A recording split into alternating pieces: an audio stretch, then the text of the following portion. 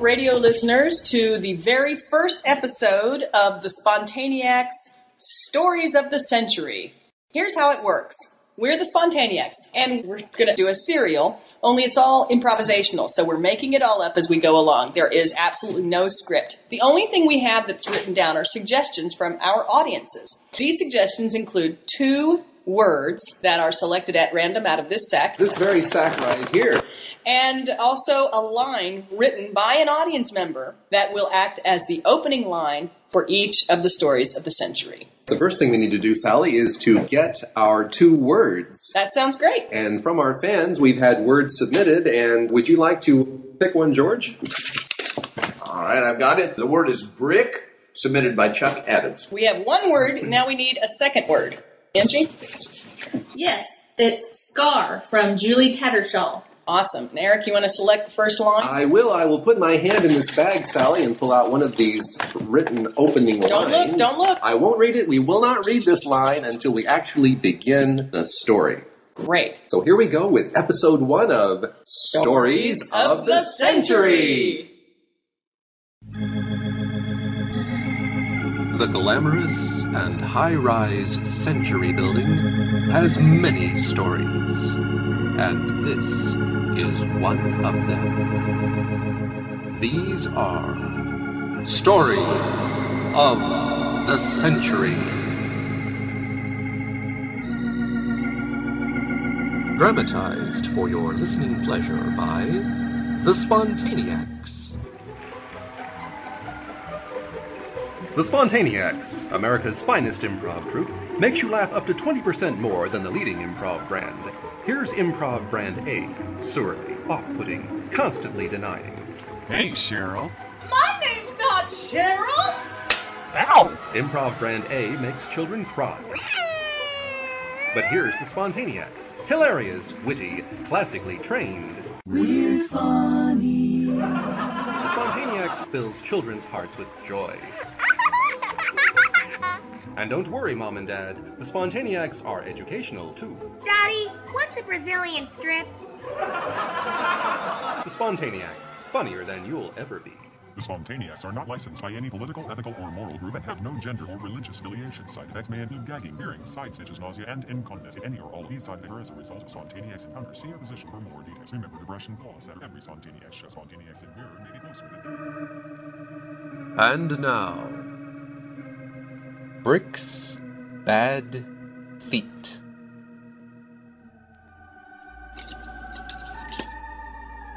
Fear and comedy are brothers, and comedians are snapping mutts with false teeth, Edna. Oh, Bruce, you say the most interesting things. You're so brilliant. But I'm only brilliant in bed, where we are now, in my bedroom. Hand me a cigarette, would you, darling? Here's a filtered one for you, Edna. Oh, menthol.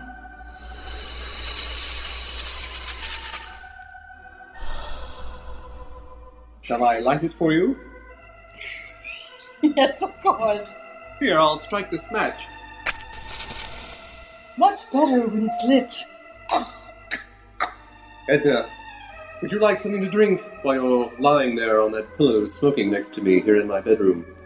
Yes, why don't you reach over to that carafe of martinis you previously poured? I thought of everything. Here, I'll take off the top and pour you one.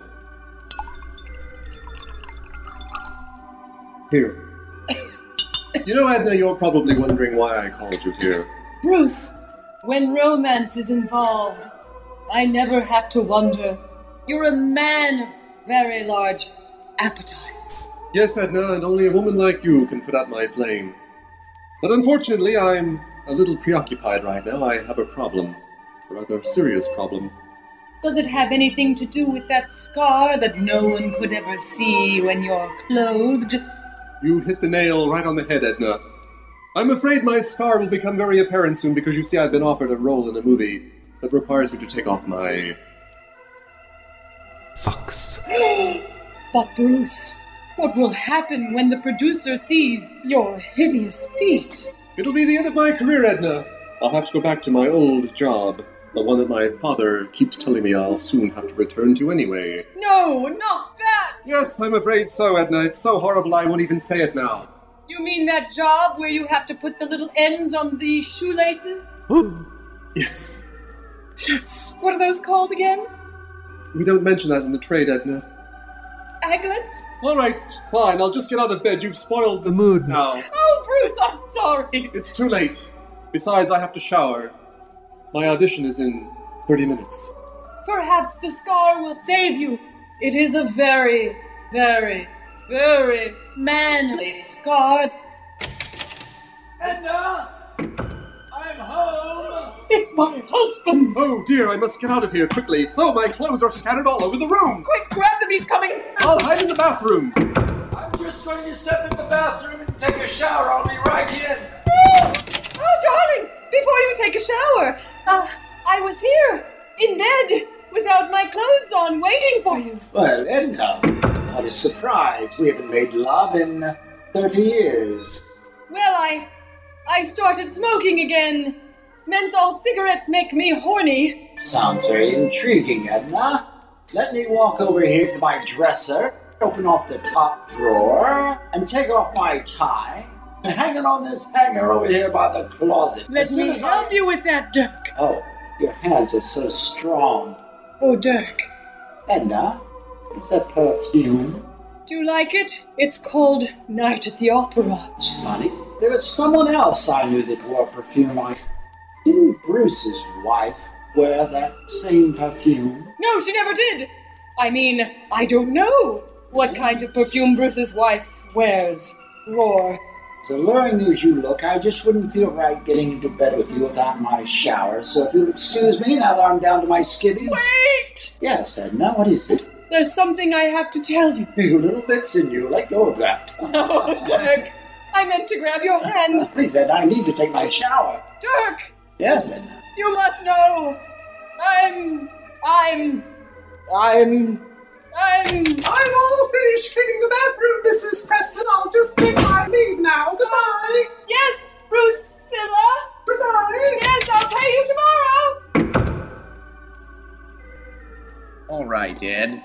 We're producing this new show, you know, and we've got Bruce lined up for the part. And yes. I just wanted to check with you whether the people in casting have gone over everything with him. And, you know, he's going to have to be without socks in one of the scenes. Is that going to work out okay as we sit here in my large office as the producer of Magna Pictures? Well, as Bruce's agent, I can assure you that Bruce is fully capable of any role you have for him, and I'm sure his feet will be just fine. There'll be no problem, no hideous scarring, no too long toenails. No, he'll be fine. I'm sure he's certainly up to it. You know that I, Leonard Leroy, head of Magna Pictures, have been disappointed before by some of the people you brought to me. I'm aware of that, and I know that when you wanted to cast my client Christine in that piano-playing movie, I kind of forgot that she had no arms. There's one more thing I need to ask you about before we bring you a man on. Oh, sure, Leonard, anything. I want to make sure that he's not having an affair with anyone. That could ruin the reputation of the studio, you know. I suppose you're right, Leonard, but I certainly can't vouch for my client's private life. I mean, he is a man of very large appetites. You know, my co-producer Dirk has worked with us on this film, and he's bringing his wife on the set, and you know how lovely she is. Oh, yes. Dirk has a very lovely, lovely wife. You don't think that Bruce would be overly attracted to her, do you? I will talk to him, and I will make sure that nothing will go on between them. Bruce, honey, are you home? I'm home, Christine. I'd rush for an embrace into your arms, but you haven't any.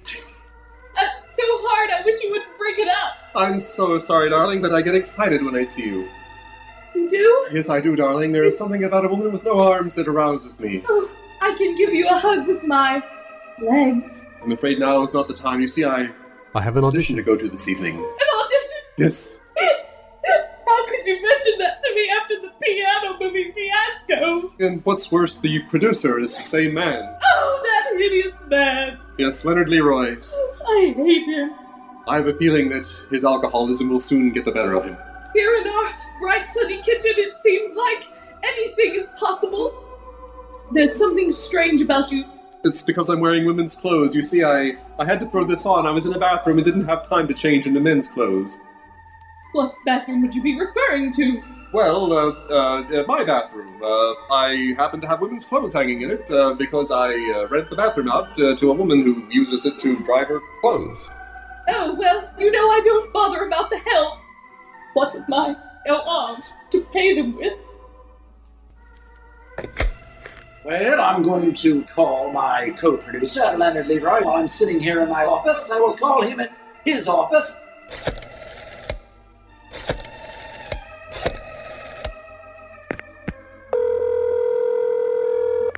Oh, the phone's ringing. Yes, hello, Leonard Leroy here. Who is this? Dirk, is this you? Yes, it's Dirk. Dirk! I'm calling you because I'm asking you about the movie Brick is coming along. Have we cast the lead in that yet? I'm glad you asked me, Dirk. I've got Bruce lined up. I've got Bruce. Bruce in Brick? Are you certain? Oh, yes, I've talked to his agent.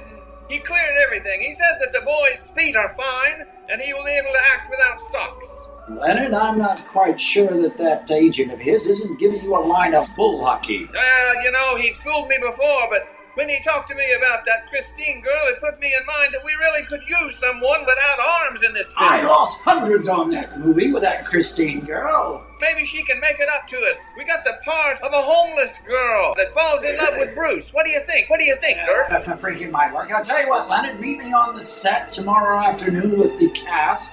Well, just the principals. And I'll be bringing my wife, Edna, with me. Oh, you think that's a good idea, Dirk? She's so lovely. She'll be a distraction. I can't keep her cooped up forever, you know. You're right about that. She gets lonely. In fact, just the other day, she took up smoking again. Menthols. She did? Well.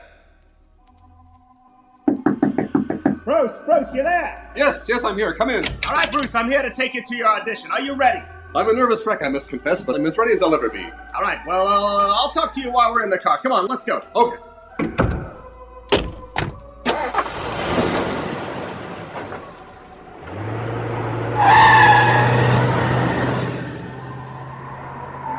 Now, Bruce, you know this is a very important audition.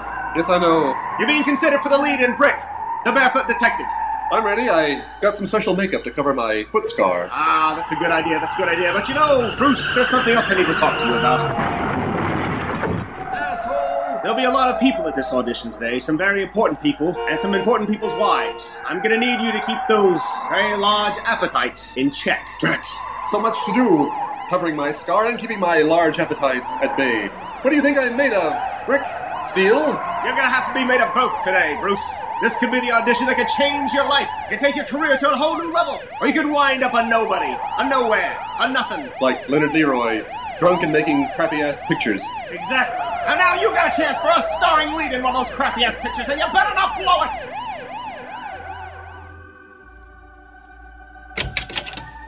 Why, hello. Bruce, is it? Why, yes, I don't believe I've had the pleasure. It's Edna. Oh, Edna.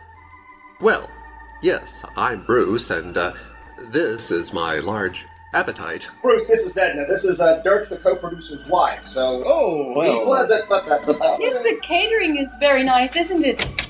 Well, hi, I'm seeing you're all here together here in my large studio area where we're filming the movie. Hi, good to see you again. And of course, you know Bruce. Oh, hi, how do you do? All right there. Sorry I'm late. I just had to use the restroom down the hall in this very large studio, and I got lost finding your office. Well, Dirk, and I see you brought your lovely wife. Yes, Hello, and how do you know everyone?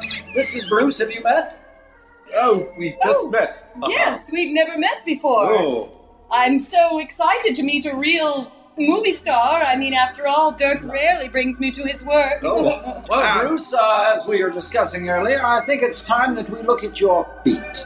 Oh, yes, well, all right, I'll just go ahead and, Oh, Leonard, can we dim the lights a little bit, please? Just Eli, you're not trying to pull a fast one out. Oh, no. I just thought it would help set the mood. You know, it's an audition. It's very important. Let's just dim the lights here just to about half. Dirk, darling, can I speak with you a moment? And shut out the fluorescent lights. Oh, yes. Go ahead. What the hell's going on here? I can't see a damn thing. Oh, yes, I have my feet out now. Oh, yes, as you can see, they look perfect. I can't see those feet. All right, fine. I'll turn up the lights a little bit here.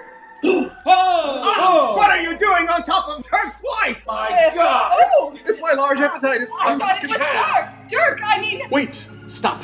Enough of this charade.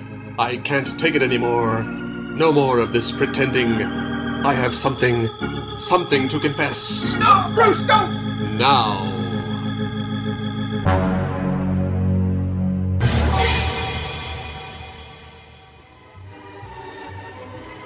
Join us again next time for another opulent episode of Stories of the Century.